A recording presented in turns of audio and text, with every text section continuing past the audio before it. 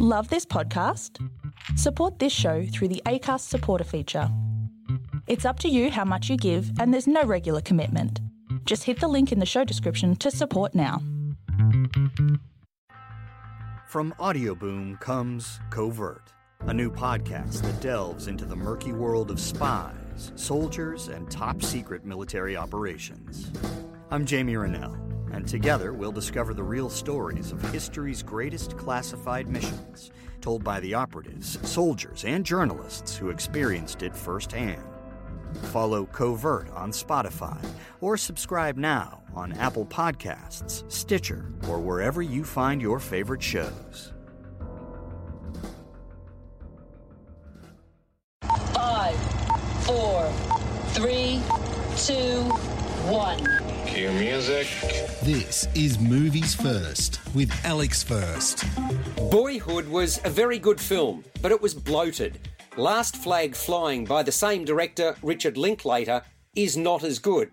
It's also distended, but still it has its moments. In short, it's a road trip with a difference. 3 ex-buddies who served in Vietnam reunite after decades of not having set eyes upon one another, for one express purpose. In 2003, softly spoken New Hampshire family man Larry Doc Shepherd, played by Steve Carell, surprises alcoholic former Marine Sal Nealon, Bryan Cranston, when he shows up at his bar in Norfolk, Virginia. Together they visit their formerly wild comrade-in-arms Richard Mueller, Lawrence Fishburne, at the church where he now serves as the pastor.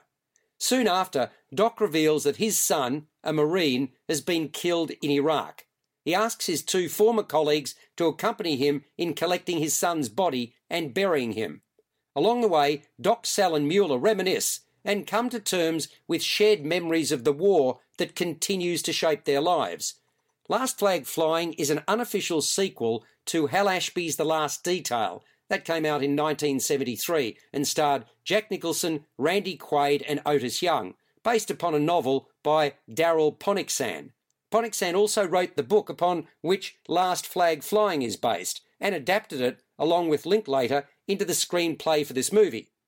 I should add that the script veers significantly from the novel, particularly in terms of the central element of the characters' shared experiences in Vietnam. It's actually the second time that Linklater has tried adapting the book. The first time was back in 2006, when he says the timing wasn't right. What a matchup! And what a team, Mike. Metro PCS and the iPhone SE for $0 on a network that covers 99% of people in the U.S. Oh, impressive. Play with the best. Switch to Metro PCS and get a 32-gig iPhone SE for $0. Metro PCS. Coverage not available in some areas, plus sales tax and $10 activation fee. Claim based on talk and text. Not valid for active numbers currently on a T-Mobile network or active on Metro PCS in the past 90 days. See store for details and terms and conditions. You're listening to Movies First.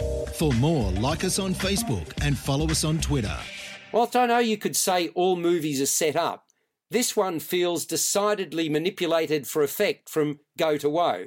In other words, there were often times when it was apparent to me that it was being staged and stage managed. The strings were being pulled and you well and truly knew it. That doesn't mean that when I wasn't conscious of what was happening quite deliberately, that it didn't move me, caused me to think and feel. Part of that was due to the high calibre of the acting talent, led by the most colourful of the trio. Bryan Cranston plays the epitome of contradictions very well. He generally says exactly what's on his character's mind, because he doesn't give a damn. But ironically, he does. I also quite like the contrast that Lawrence Fishburne offered as a pastor, controlled in his actions and sentiments, and his frustrations with wild man Nealon that caused him to let down his guard. Carell plays against type as a man of few words who feels a great deal.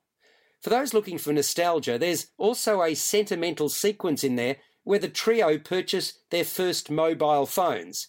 So, during the course of watching Last Flag Flying, I went from liking to all but loathing it and then back again. I kept thinking, move it along.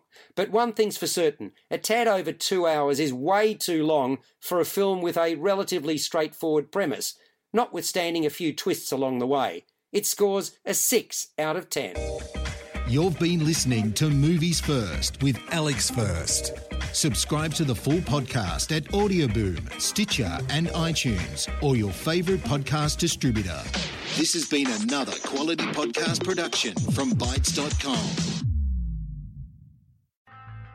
From Audioboom comes Covert, a new podcast that delves into the murky world of spies, soldiers, and top-secret military operations.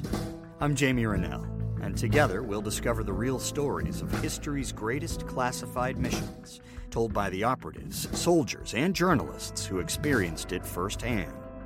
Follow Covert on Spotify, or subscribe now on Apple Podcasts, Stitcher, or wherever you find your favorite shows.